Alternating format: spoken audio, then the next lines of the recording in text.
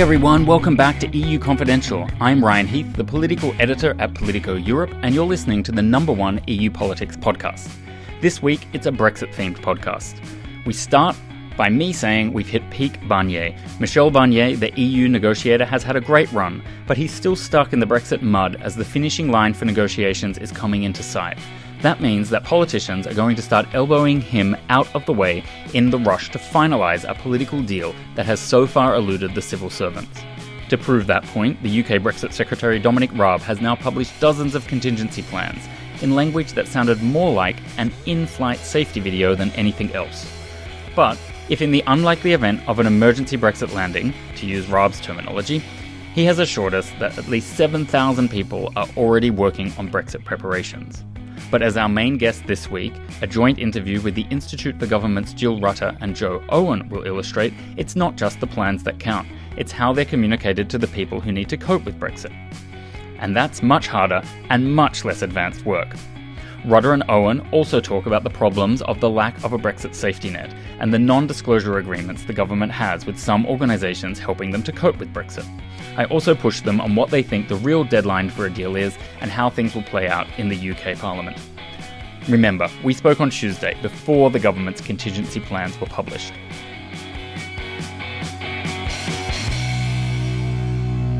We're shifting into the real endgame, to use an American term, of Brexit negotiations. We're starting to see more and more politicians rather than civil servants entering the fray, and the UK this week is announcing both its export strategy and contingency plans if a deal can't be done. With me now are Jill Rutter and Joe Owen from the Institute for Government in London, who've put out a new paper on what surprises we might expect in coming weeks. To get us started, maybe could you briefly sketch out what you see as the most likely scenarios in these coming weeks? You've detailed 5 of them in the paper you've just published. So we set out in our paper that we published on Monday, we set out 5 possible scenarios. One of the problems at the moment for the UK government is that the defaults are all set to no deal. So you need positive things to happen to avert a no deal exit.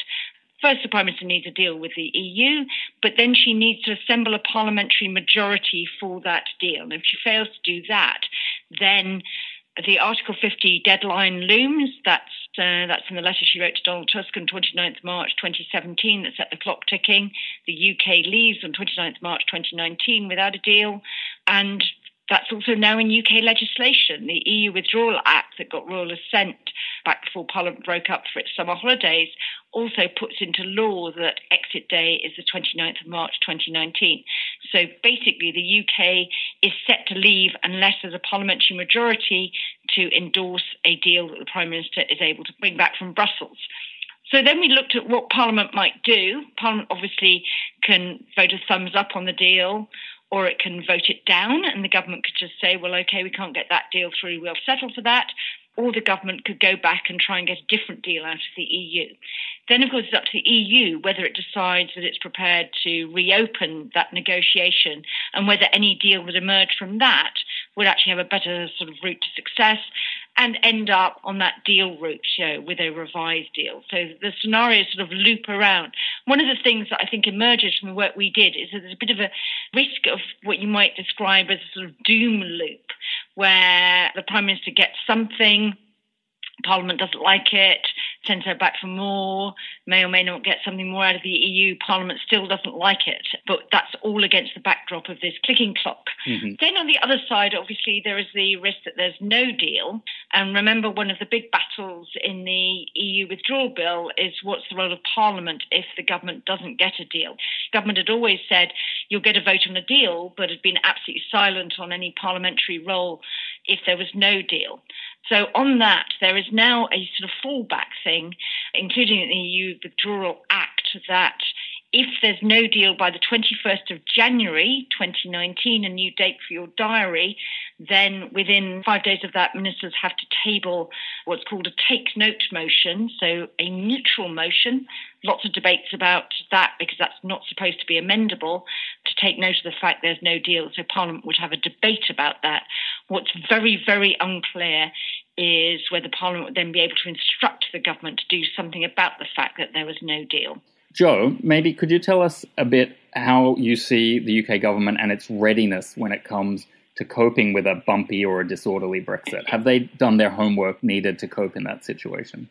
Since March last year, there has been planning happening around government on what no deal may or may not look like. But there was a real emphasis at the end of last year on trying to secure a transition or implementation period.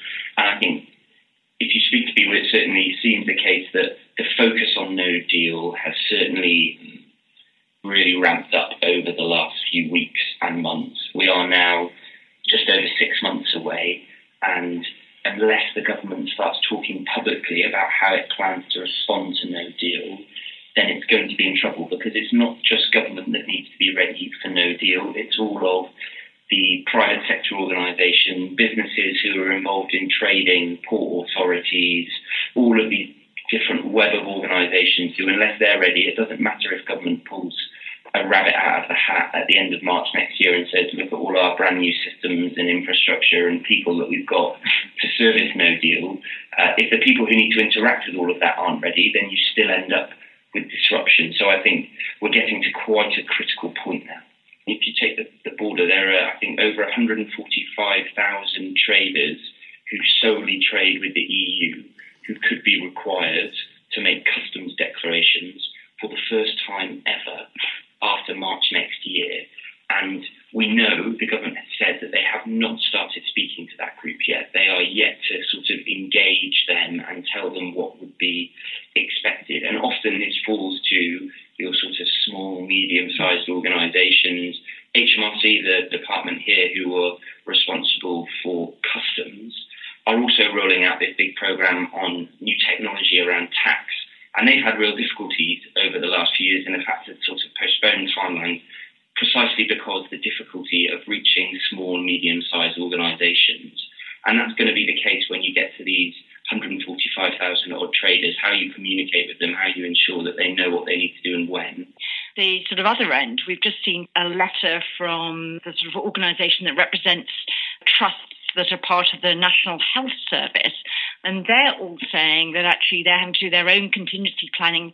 These are part of government. I mean, this is the biggest public service that the government runs effectively through a body called NHS England, but they're complaining that they're not getting the information that they need from government. So this isn't talking about loads of little bitty private sector firms. This is talking about, a big key public service, that they don't know what plans they're supposed to be making to deal with the possibility of disruption to supply chains or potentially sort of workforce disruption if people aren't clear about their status post-Brexit and things like that. So I think it's really, really interesting that that's an area where you'd have thought the one thing the government would have pretty much at the top of its list is making sure that the NHS could keep functioning. Absolutely. And maybe to switch it a little bit now to what the government can do to avoid that situation and salvage a deal. It strikes me that one of the ways that the government can paper over some of its divisions is to get some kind of vague commitment out of the EU on what that future relationship is going to look like. And the EU's always said, let's do the withdrawal agreement first, then talk about the future relationship. But I'm guessing that Downing Street would like to be able to have at least some outline that it could use to get all of the Conservative MPs on board with whatever sort of soft Brexit and transition plan they can squeeze out of Brussels. Does that tally with your assessment of the situation, or do you think they have some different tactics in mind? I think it's a really interesting question. I think there's quite a big division, actually, within the Cabinet on the merits of detail on the future framework.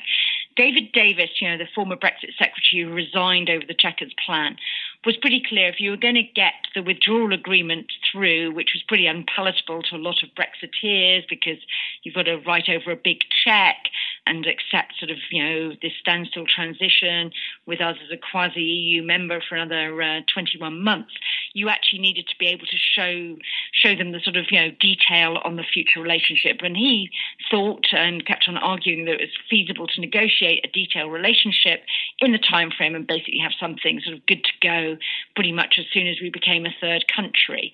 I think other people think that actually it's the detail that causes the splits, and we saw that the Prime Minister's Mansion House speech back in March managed to keep cabinet unity. She didn't have any resignations over that and was supported by both sides of her party. It was a bit all things to all people. The moment she started making some of those choices and, plumping for a common rule book, etc., in Chequers, that's when she saw her high-profile departures of Boris Johnson and David Davis. But it also goes to feasibility. Basically, the UK got its verdict of sufficient progress last December, but then took until July to put forward its detailed proposal on what sort of relationship it wants. There's not that much time left if you expect this to be agreed alongside the withdrawal agreement to actually flesh out a very detailed future framework. So I think we're up against some practicalities there as well. One of the things people are really quite worried about in the UK, I think, is that they see our big bargaining chip as being the money. The EU always has problems, obviously facing problems next to MFF with the loss of the UK contribution. So we've always thought money is our big bargaining chip. And if Theresa May's government can get to the point of putting some kind of deal to the UK Parliament for a vote, what tactics might she use to force it through? It's been fairly messy in all of these votes so far. She wins most of them, she loses some of them. And I guess I'm wondering, would she be willing to tie a Brexit vote to a no-confidence vote, similar to the way that John Major did over the Maastricht Treaty? I was actually working in Number 10 when John Major was using confidence vote to get the Maastricht vote through. And I remember we were all being told the government might fall tomorrow. I was working in the policy unit with some people who were political appointees and whose jobs would terminate the moment the government fell. And we really thought the government might fall the next day. That's not the process anymore after the Fixed Term Parliaments Act. If the government did lose that, the Prime Minister could resign. She could say, I'm going to treat this as an issue of confidence in me. I'll go. The government could say, if you don't back us, we'll all go. But then actually that doesn't trigger an automatic general election anymore. There has to be a separate process around that. And basically, a big majority in the Commons has to vote for there to be a general election. So you can only really get a general election these days if, as happened in 2017 when the Prime Minister wanted her election, if you get both the government and the opposition voting for a general election. So it's not the tactic it was. Another thing we thought she might do, but this would depend, I think, really critically on both the sort of deal she was offering and on counting, and makes her very, very dependent on the Labour Party and Labour rebels, would be to do what Edward Heath did to get UK accessions through way back in the 1970s, which is to make it a free vote. That means you say, well, actually, this is such an important issue. I'm going to let MPs vote with their conscience. I'm not going to apply the whip, so you aren't being forced to toe the party line, and see whether something like that, if she had some sort of soft Brexity solution that she thinks she's got a sort of bare majority for in her party, but can attract some of the sort of Labour Remainers, soft Brexiteers. So that's all possibly available to her, but quite difficult with the parliamentary arithmetic as it is. And with Labour, which actually, first priority is to bring down the government if it can, rather than to secure a deal. I think the sort of Labour tactics are pretty clear that whatever deal the Prime Minister brings back will fail their 6 tests that they set out last year, and that they will be pretty determined to use this as an opportunity to try and bring down the government. And what's interesting from a Brussels perspective on all of those points you made is that you haven't mentioned the prospect of a second referendum. And I raise that because I think there's a lot of people in the EU 27 countries, also here in Brussels specifically, who would still love the UK to reverse course. And they kind of see a surface level of division in the UK around this, but they maybe don't see all of the things that underpin the UK debate and which would make it difficult for there to be a second referendum. How realistic is that? Is it a 1%, a 5%, a 20% chance that we might end up in some kind of second referendum where Theresa May basically punts it to the voters if she's not able to get a majority for what she wants in Parliament? It's possible, I think, and I would say it's possible, and I think it's an increasing possibility, but I wouldn't rate it as very, very high possibility. I think one of the sort of things is, one of the real difficulties is what's the referendum actually about? Because in the autumn, what we have is the withdrawal agreement. I don't think anyone's really proposing that we have a referendum about the technicalities of the Irish backstop or the financial settlement. Actually, if you put to the people, we'll write a cheque of £39 billion to Brussels, I think you'd pretty well know which way the referendum would go on that one. But I think given that the initial referendum result was to leave, I think you still have to have a leave option on the table. It's not clear. People say put the Prime Minister's deal to a referendum, but the Prime Minister may have made a proposition in Chequers. The EU's made pretty clear that it doesn't see that as basically the final deal. So are we voting on that? There are various people who want a referendum who basically want to take an off-the-shelf option like joining the European Economic Area and parking ourselves in a sort of Norway zone, either long-term or at least until we sort of sorted ourselves out a bit more and worked out what we really want. So is it EEA? Is it EEA plus a customs union? So I think it's a real sort of question. I mean, it's going to be a multiple-choice referendum. Justine Greening, who until January was the education secretary here and is now on the Conservative backbenches, suggested a 3-part referendum, so like an alternative vote where you go 1, 2, 3. So I think some of the logistics are quite difficult. There's also a question of timing. I know the Greeks managed to organise a referendum on one of the many sort of bailout packages within a week. Our electoral commission has said to do a referendum well. They think it takes 6 months. They say they would do it, whatever. But I mean, they make sort of pretty clear that there is a clear time quality trade-off in getting a referendum. You'd need legislation to do a referendum. The UK doesn't have rules on how to do referenda. We're not a country that tends to use them very often. So we have to make up the rules every time we do them. We need to decide what the franchise was. So that was quite controversial last time over the votes for 16 to 18-year-olds. They got to vote in the Scottish independence referendum. They didn't get to vote on EU membership. That might have altered the result a bit. A lot of EU residents in the UK feel they were disenfranchised. They're allowed to vote in local and European elections here. They weren't allowed to vote in the referendum.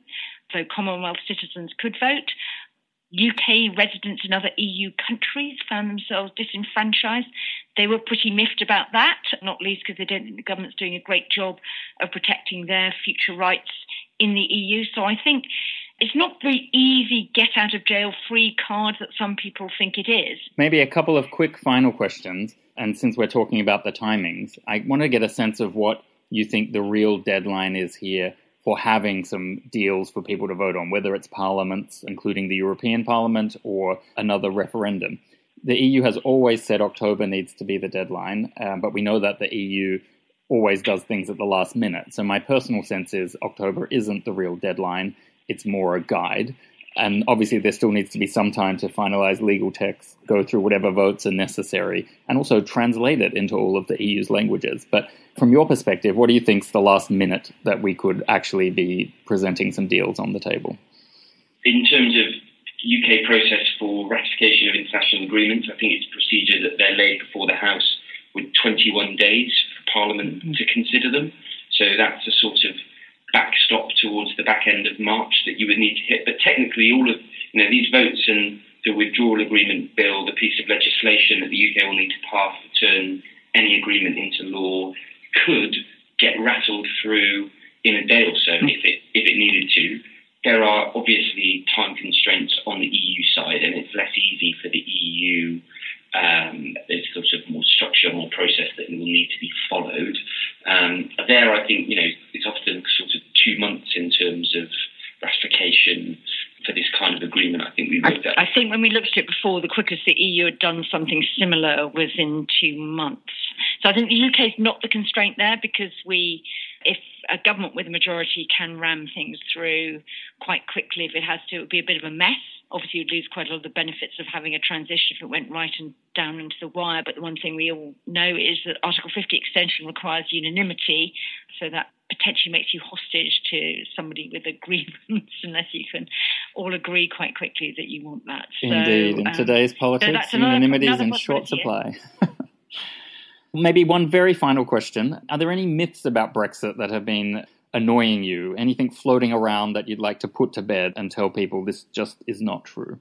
I think one of the things that people don't get in the UK is how, if you're an organisation of 28 going down to 27 member states, you have to be very rules-based, and the EU legal order isn't just a bunch of bureaucracy, but it actually sort of really matters, and the EU is likely to want to apply its rules. So I think that's one of the things that's taken a bit of time to penetrate over here. I think one of the big developments we've seen is, and I think this was really the big difference between Chequers and the Prime Minister's Mansion House speech, is that the sort of Prime Minister started to realise that she actually needed to conduct the debate on the EU's terms rather than think there were sort of, very special solutions out there for the UK.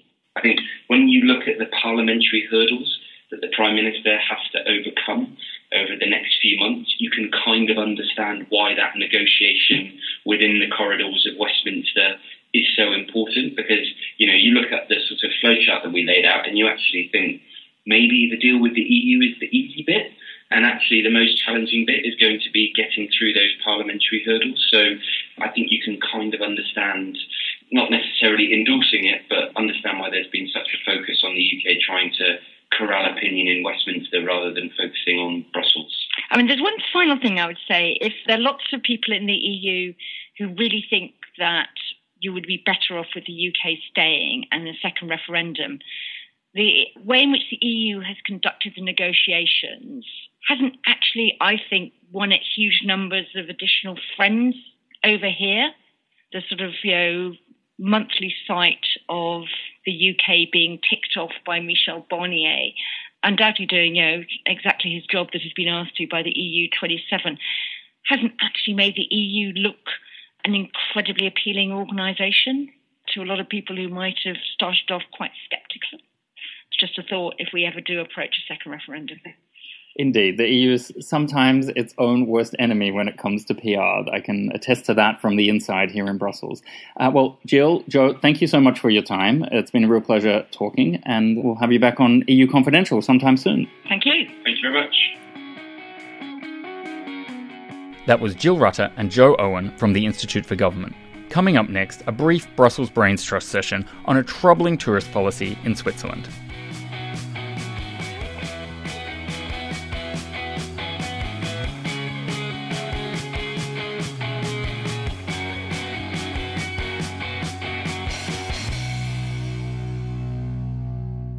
And now we're welcoming back the Brussels Brains Trust. Hello, Alva Finn. Hi, Ryan. Hi, Lina. Hi, Lina Aburous. Good morning, Ryan. Good morning, Alva. Lina, I think we can't call it EU WTF because it's in Switzerland, so it's just kind of a continental WTF.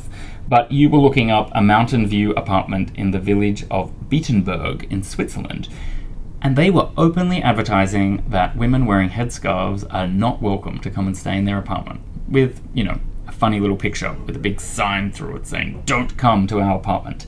We'll get on to what the apartment owner said to us when we contacted them, but do you want to give us a rundown about how that made you feel and what your reaction was? I noticed them through Instagram. They are doing this promotion sponsored, and I truly liked the photos, and I said, okay, I need a break. So I was looking into it, and then I was reading about where to make the reservation, and then I'm saying that headscarf is prohibited, and then very explicit photos there where they have the distinction between a headscarf, burqa, and a niqab, stating that women with headscarf are not allowed. So I checked more online to see a lot of conversations on TripAdvisor about this and the headscarf, and some family wanted to go from Dubai to there. And at first, I don't wear a headscarf, but it felt super weird for me, and I immediately wanted to call to ask, and then we got the reply, I think through you, Ryan, about their policies. Yeah, so what I did is I wrote to the apartment owners because they referred to this being a local regulation. And so I asked them, which regulation is this that you're referring to? I couldn't find that online. And Francisca, who is one of the apartment owners, she wrote back, quote, "It is a personal regulation of that apartment building. We are the only owners of the apartment who rent to foreign guests. All the other owners are elderly Swiss people. We have had severe problems with guests from Arabian countries and some others who were very arrogant, the men, and did not respect our European/Swiss rules. Therefore, the majority of the owners of the apartments do not want any guests with headscarf. We want to see the face and head of our guests.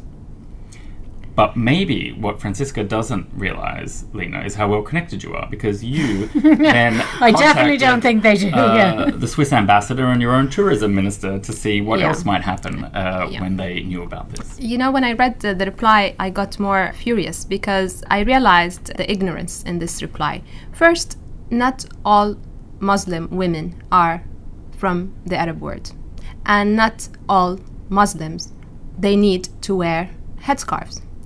The biggest percentage of Muslim community are from Southeast Asia. So when I read that, I said, very good. So there's a behavior, there's the arrogance, there's the European values. But what if, let's say, these behavior came from somebody with a color, or somebody with an Asian face, or somebody with... from men who don't tend to wear headscarves anyway. Yeah. So it's the men that were the problems, not the women. So the reply even is a huge discrimination, and especially coming from a country like Switzerland. They are the goddess of hospitality and hotelier. If anyone wants to go in the hospitality sector, you go to Lausanne, you go to Switzerland to learn. The biggest chain of hospitality are based in Switzerland, and were born in Switzerland. So certainly... And all of those protocol and finishing absolutely, schools, and the etiquette and all that. Exactly. So no, I would like to see how the license of these people and how they can pretend to be a touristic place. Oh, and you know there will be a license because it is Switzerland. So there's definitely going to be a severe set of regulations here. Definitely. Alva, what's your view from the middle of this discussion? I think that it's the answer that you got is very, very interesting, and I do think it speaks to what's behind some of the niqab and burqa bans, actual legal bans that we have had introduced in other European countries, which I am totally against. And I do think that people can have a problem with women having to cover up on the basis of feminism and gender equality, but telling a woman what she should and should not wear is absolutely not in the purview of ordinary citizens, and it shouldn't be in legislation either. Everybody should be able to practice their religion as they see fit.